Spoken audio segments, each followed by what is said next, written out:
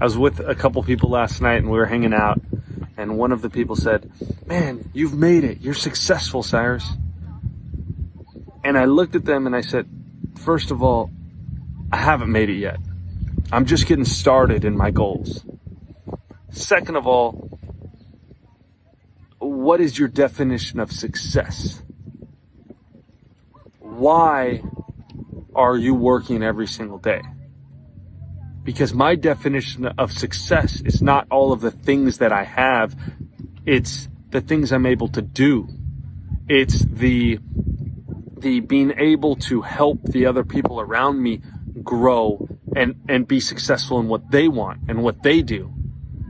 Because the more that you can help other people grow and be better people, the more successful you are as a person. Because it's one thing to be successful all alone, but money's not as fun if you're the only one with it. So reach your hand out, help other people, keep growing, and don't stop. Keep going.